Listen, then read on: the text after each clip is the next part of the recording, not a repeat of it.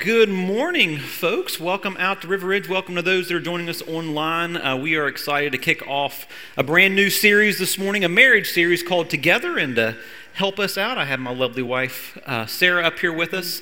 As I think about marriage, one of the things as a pastor that I enjoy the most is sitting down with young couples who are considering getting married.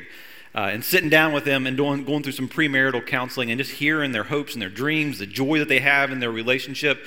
And then to be with them on that day of their marriage where they are saying these vows, these commitments that they are going to stay together for a lifetime. I mean, it just fills my heart with joy to be able to do that and to walk with them through that season. On the flip side, one of the most heartbreaking things for me to experience is years down the road, a couple will be in my office, and for them, their marriage is dissolving. It's crumbling, and they're trying to figure out whether they even want to stay in it for the long haul. They're thinking about throwing in the towel. In a room this size, the health of the marriages that are present here will run the whole spectrum. There are some that are happy and thriving and healthy, and then there are others that are just barely hanging on by a thread. And that's heartbreaking for me as a pastor to know and to realize that this relationship that is meant to bring so much joy in life and our lives often sometimes brings us some pain as well. And no one enters into marriage thinking that it's going to end in divorce. And yet, depending on what study that you read, about 50% of marriages will. And I would say that is unacceptable to God. In any other area of life, if you possessed something that was so important and so valuable to you, and you heard that there was a 50% chance of losing it, you would do everything in your power to save it. You would find the potential dangers, and you would protect it from danger. And that's part of what this series is going to do. It's going to allow us to see some of the common dangers that exist, some of the common pitfalls that might exist in a marriage, and how do we protect it from some of those. And along the way, what we're going to do is find out that it really is possible to have a God-honoring marriage that brings joy, that has purpose, that's strong and healthy, that's full of fun and full of laughter. And so for the next 4 weeks, that is what we are going to do. And God has so much to say about this super important marriage. And what we'll find is that if we will align our marriages, if we will align our lives with what He says is best, we will have the marriage that we always wanted. So we are, for the next 4 weeks, going to invest in the marriages in this room so that you can have the marriage that you always wanted, that you can have the marriage that God wants. And we're also going to invest in the future marriages in this room. So if you're single, don't check out. Because what you're going to find is that some of these principles, it will lead you to the marriage that you want in the future. But a lot of the principles that we're going to discover over these next 4 weeks don't just apply to our marriages, but that they can actually be applied across a lot of the relationships that we have in life.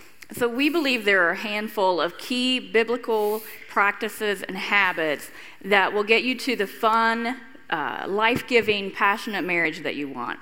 So over the next few weeks, we're going to work on these key perspectives that we can learn to get to the marriage that we want. We're going to look at what it means to be eye to eye, as we are in agreement on what God's purpose is for our lives and by extension, our marriages. Then we're going to look at what it means to be ear to ear and the importance of communication. Fist to fist is about how to handle conflict and resolve conflict in our marriages and how to fight fair. And then we're going to look at what it means to be back to back and shoulder to shoulder as we invest in our relationships through experiences together. So remember, none of these are quick fixes, right? But we firmly believe that as we exercise these over time, they will result in the marriage that you want and that God wants for you.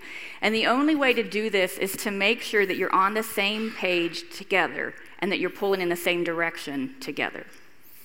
So this morning, we're going to tackle that first perspective of eye to eye and learn what does it mean to have the same view of marriage that God does. I think oftentimes we come into marriage not agreeing on how to answer this question. What is the purpose of marriage? For some, they enter into marriage thinking, that they are going into life that they found the one that will complete them. And they think that life is just going to be full of joy and bliss with them. Others enter into marriage because they've been together long enough, and it's just the natural next step. And they say, these are the romantics in the room, say, well, we've been together long enough, let's go ahead and get hitched. Others, what it is they say, you know what, one of my life plans and dreams that I have is I want to be a mom or a dad. So marriage is the place where we can have and raise kids together. And still others will look at marriage as a cure for loneliness. They want to have a companion to walk through life. And I would say all of those are great reasons. There's nothing inherently wrong in any of them. And I think most of us have some mixture of those purposes in mind whenever we do get married. But one of the things that we have to understand, and why this question is so important, is depending on how you answer this question about what is the purpose of marriage, it will determine the direction of your marriage, and it will determine the expectations and the goals that you have for your marriage. And what we'll find is that if we don't have our goals set on God's goals for marriage, then we will walk through life and we will consistently stub our toe. And we will walk through this marriage that's meant to bring so much life, and it will fall short, and we will feel frustration and dissatisfaction in this. So to get the marriage that we want, what we have to be able to do is to understand what God's purposes are, and then to align our purposes with His. So that's where we're going to spend some time this morning trying to figure out what does God say is the purpose of marriage. And to find out God's purpose for marriage, I think we need to back up a step and say, what is God's purpose for life? If you're taking notes, one of the things that I've said time and again is that the main thing that God gets from my life is the person that I become. God is not as concerned with the accomplishments in my life or the accolades in my life as He is in the person that become, the man that I become. He's more concerned about my character. Listen to how Paul says it in Romans 8:29. He says, "For God knew His people in advance, and He chose them to become like His Son." Other translations will say that He wants to conform us into the image of Christ. That as I walk through my life with God as my Lord and my leader, that over time there should become a family resemblance to Christ. That Sarah should begin to see more and more of my life looking more like Christ. That the words that I choose, that the attitudes that I have, that the actions that I have should look more and more like my Savior's. So how do we know? I mean, that's such a kind of a broad idea of I want to become more like Christ. How do we know if we're actually making steps in that direction? How do we know if we are making progress towards becoming and looking more like Christ? Well, as you read through the New Testament, the defining characteristic that comes up time and time again is love. Jesus one time was asked to boil down all of the commands of Scripture, and this is what He said to a legal scholar. He said, love the Lord your God with all your heart, with all your soul, with all your mind.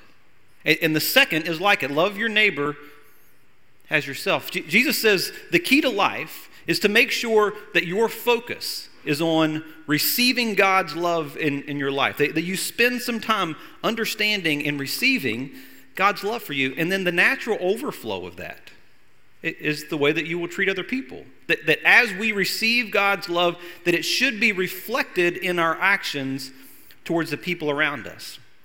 Towards the end of Jesus' ministry, right before He was going to be crucified, He gathered together His disciples. And he wanted to give this parting advice. And this is what He said in John 13.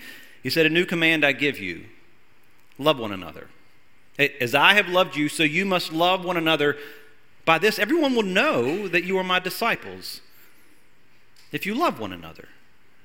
Jesus says the defining characteristic of the followers of His is how we love other people. And so if we were to combine all of these together, understanding that God's purpose in my life is to shape my character, and the defining characteristic of a Christian's life is love, then I would boil it down and say that God's primary purpose for marriage is to grow my capacity to love. Again, that's a lot different, I think, than what we normally walk into marriage thinking. God is looking at this and saying, I want to shape your life so that on the back end of your marriage, you are able to have this growing capacity to love people around you.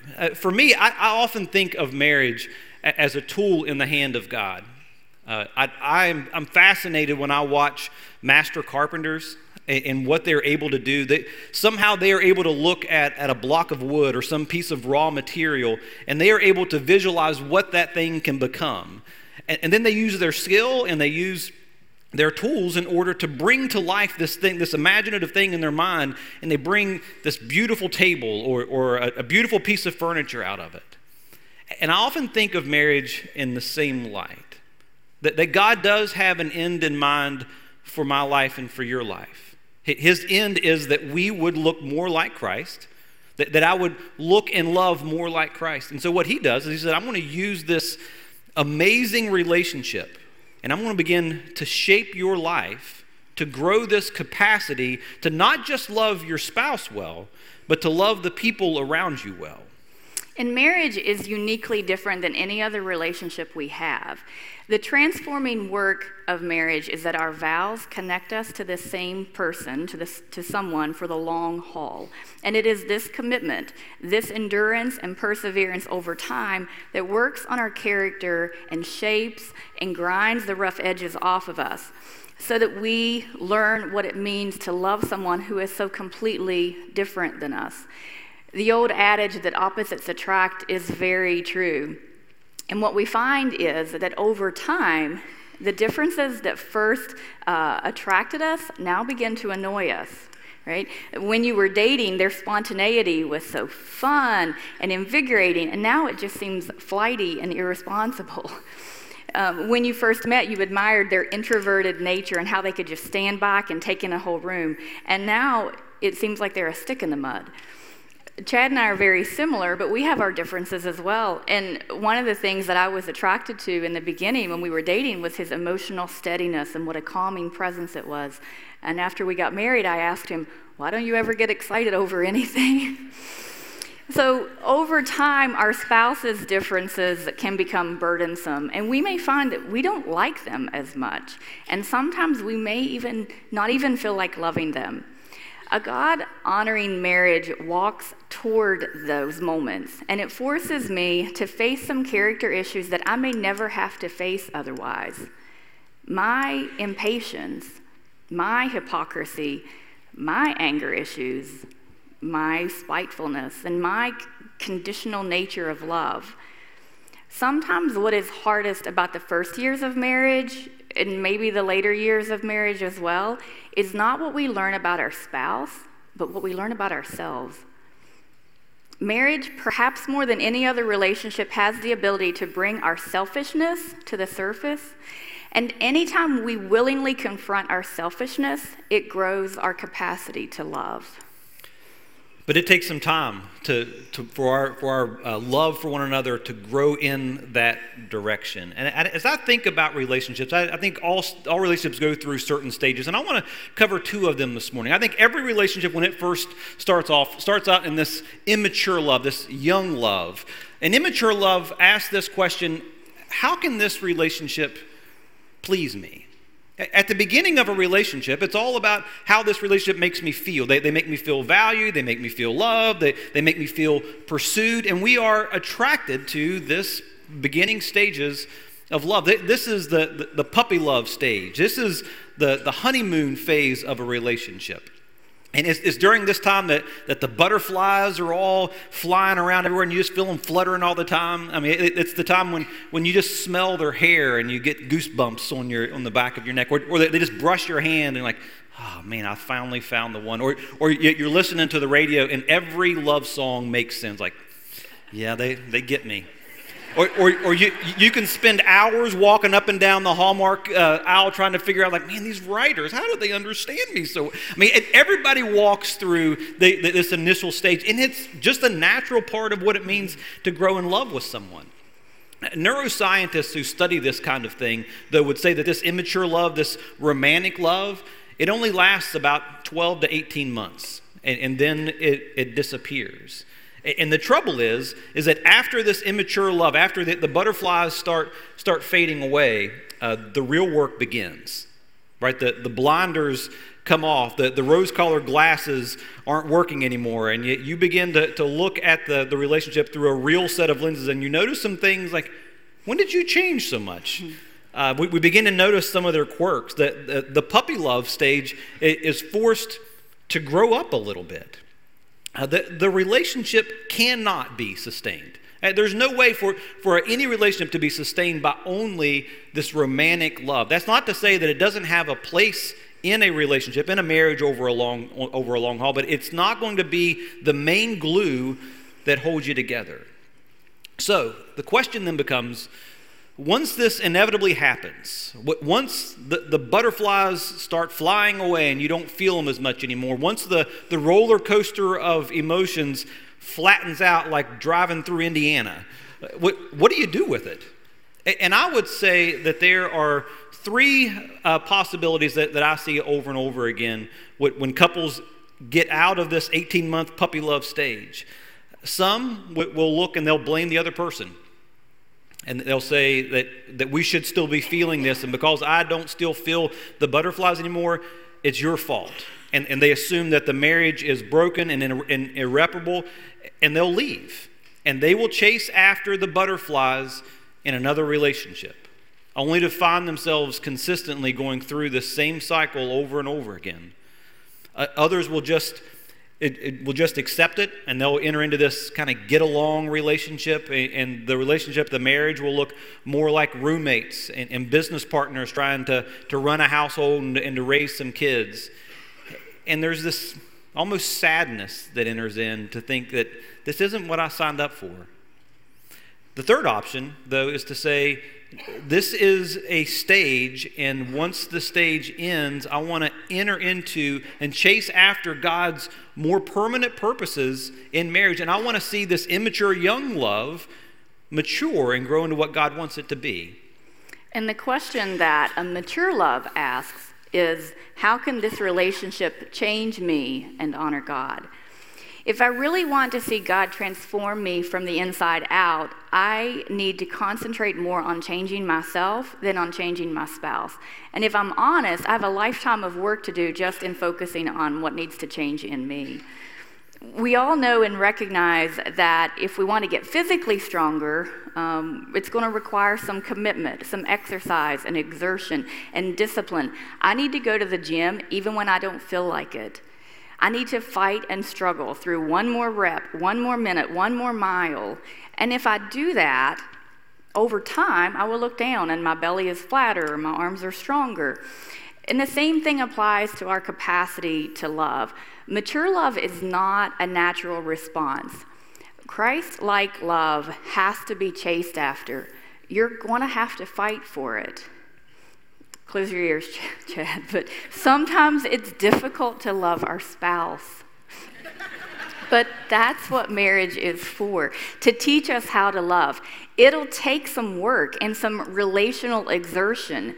I need to choose to love even when I don't feel like it, even when I don't think he deserves it, and when I'm tired and I just want to check out. Marriage is meant to stretch our love and enlarge our capacity for it. So this begs the question, how? How do we grow in our ability and capacity to love? So we're going to share a couple ideas. First, I will give us a priority to pursue, and then Chad is going to share a new perspective to consider. A first priority is my relationship with God. It is out of the overflow of my relationship with God that I have the capacity to love others and to love Chad. The healthier and stronger my pursuit of God is, the healthier and stronger my marriage will be, and really all other relationships for that matter. To have a marriage that honors God, we must put God first, and then our spouse second. And if you're not married yet, then I would say the same thing. To prepare for a marriage that honors God, seek Him first.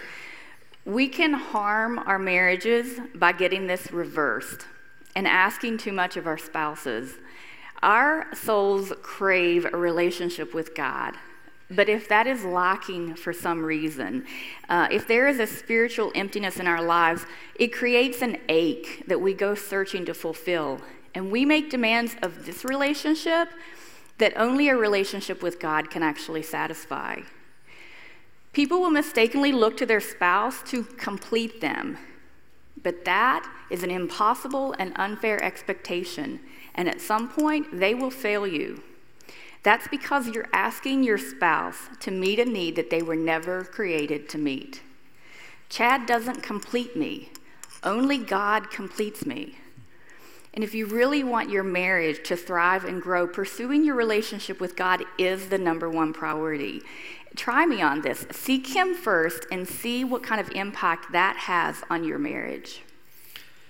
One of the ways that I often illustrate this with couples that come into my office is to kind of visualize this idea of making each person owns this concept that I'm going to pursue a Christ likeness. I'm going to pursue this Romans 8:29 goal that God has for my life. And as each person does that, as each person draws closer to who Christ is, some of the relational distance that is often felt, you draw closer together as a family as well, or as a couple as well. Jesus one time said it this way. He said, "I am the vine, you are the branches. If you remain in me and I in you, you will bear much fruit. Apart from me, you can do nothing." Jesus says that the way to draw closer to Him is that we have to remain connected to Him.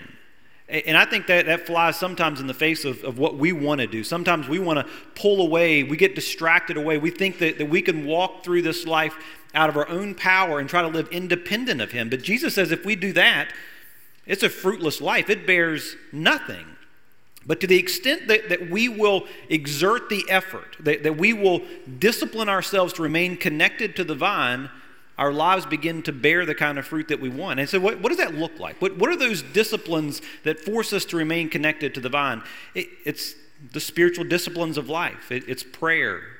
It's spending time in His Word. It's gathering together here on a Sunday morning in corporate worship. It's fasting. And to the extent that we will put ourselves in those kinds of positions, Jesus says that it will bear much fruit in our lives, that we will begin to look more like Him.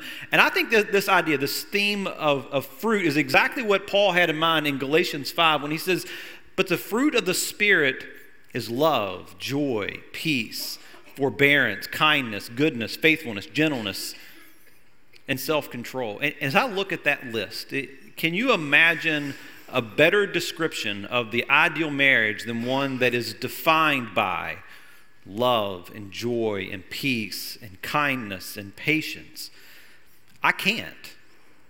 And so what this really paints for me is that as I make it my life's endeavor to chase after Christ, as I begin to fight to remain connected to Him, then I have this reserve, I have this well to pull from to love Sarah with Jesus' love, with His peace, with His patience. And to the extent that each spouse will do that, to the extent that each spouse will commit to chasing after that, each has this common well to pull from to create the kind of marriage that we always wanted. That's what God wants for our marriages. That's what He wants for our lives as individuals, to have this kind of fruit that exhibits itself out in the ways that we love the people around us. But if we want to grow in our love for our spouse, for our wife or our husband, then first we have to make this priority of ours to chase after Christ likeness first, and that comes from our relationship with God. But then also, I think we need to grab a hold of this new perspective. If you're taking notes, this new perspective to grab a hold of is the fact that God is my heavenly father-in-law. Oftentimes, and rightly so, we spend a lot of time concentrating our efforts and understanding and leaning into this relationship with God as our Father. But part of what it really means also is to understand that Sarah is also God's daughter, which makes Him my heavenly father-in-law. And He has a lot of expectations, and He's very interested in how I treat this daughter of His. Peter says it this way in 1 Peter 3. He says, husbands, in the same way, be considerate as you live with your wives, and treat them with respect as the weaker partner, and as heirs with you of the gracious gift of life, so that nothing will hinder your prayers. He's saying that how we treat our spouses, particularly us fellas, has an impact on our relationship with God. God feels very passionately, and he is very protective of his daughter. And if I treat her with inconsideration, if I'm harsh in some way, it matters to him. And what Peter is reminding us is that can have an impact, that can drive a wedge between me and God. And I think as parents, we understand that. If somebody treats one of my kids poorly and they start coming around, we're going to have some issues. There's going to have to be some resolution to what they did to one of my kids before we become buddy-buddy again. And I think that it drives home the point that we have to understand that God sees her first as his daughter, and I need to act accordingly. And I think that to the extent that we will embrace this, it can drastically change the way that we treat our spouse, both husband and wife. And because one of the things that I think that we can wrestle with is, and one of the things that we can honor God with, is as we walk through this life together, is to recognize that our wives were first and still are his little girl. And that even when you are frustrated with your husband, God still sees him as his son. And he is committed to growing his life and growing his capacity to love others. It really is possible to have a God-honoring marriage and experience the fulfillment, the joy, the laughter, the purpose that God has for it. But it begins with first understanding and first embracing God's purpose. And God says his primary purpose for your life as an individual is to shape you to look more like Christ, to grow in your capacity to love others. And he will use the marriage that you are in to do that.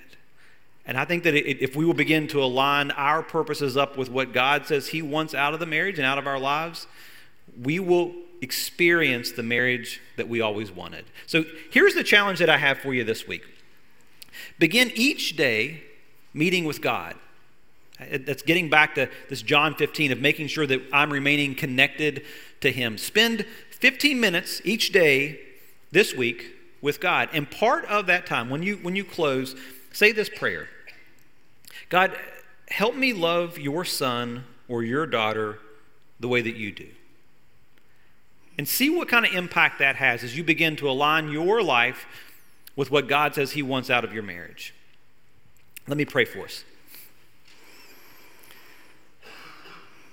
Father, we come before you understanding that you do have a plan for our lives, that what you want above all else is to shape our character, to shape our hearts, to look and to love more like Christ. And we understand that part of the way that you do that is through our relationships, through our marriages. So, Father, as we leave here, I just pray that you would drive deep into our hearts a deeper desire and understanding of the importance of remaining connected to you, of first pursuing a relationship with you even above our spouse, and understanding that as we do that you will give us the kind of love and joy and peace and kindness to love the people around us. And then, God, open up our eyes to see our spouses the way that you do, as first your son and your daughter that you are deeply committed to. God, I just pray that these would resonate in our lives, and that as we walk down this road together, that you would begin a healing work, a restoration maybe in some relationships. God, you want so much for us to experience the joy of marriage, but it does take work on our parts. So give us the courage to do that. Give us the perseverance to stick through it so that we can have the marriage that you want for us. It's in Jesus' name we pray.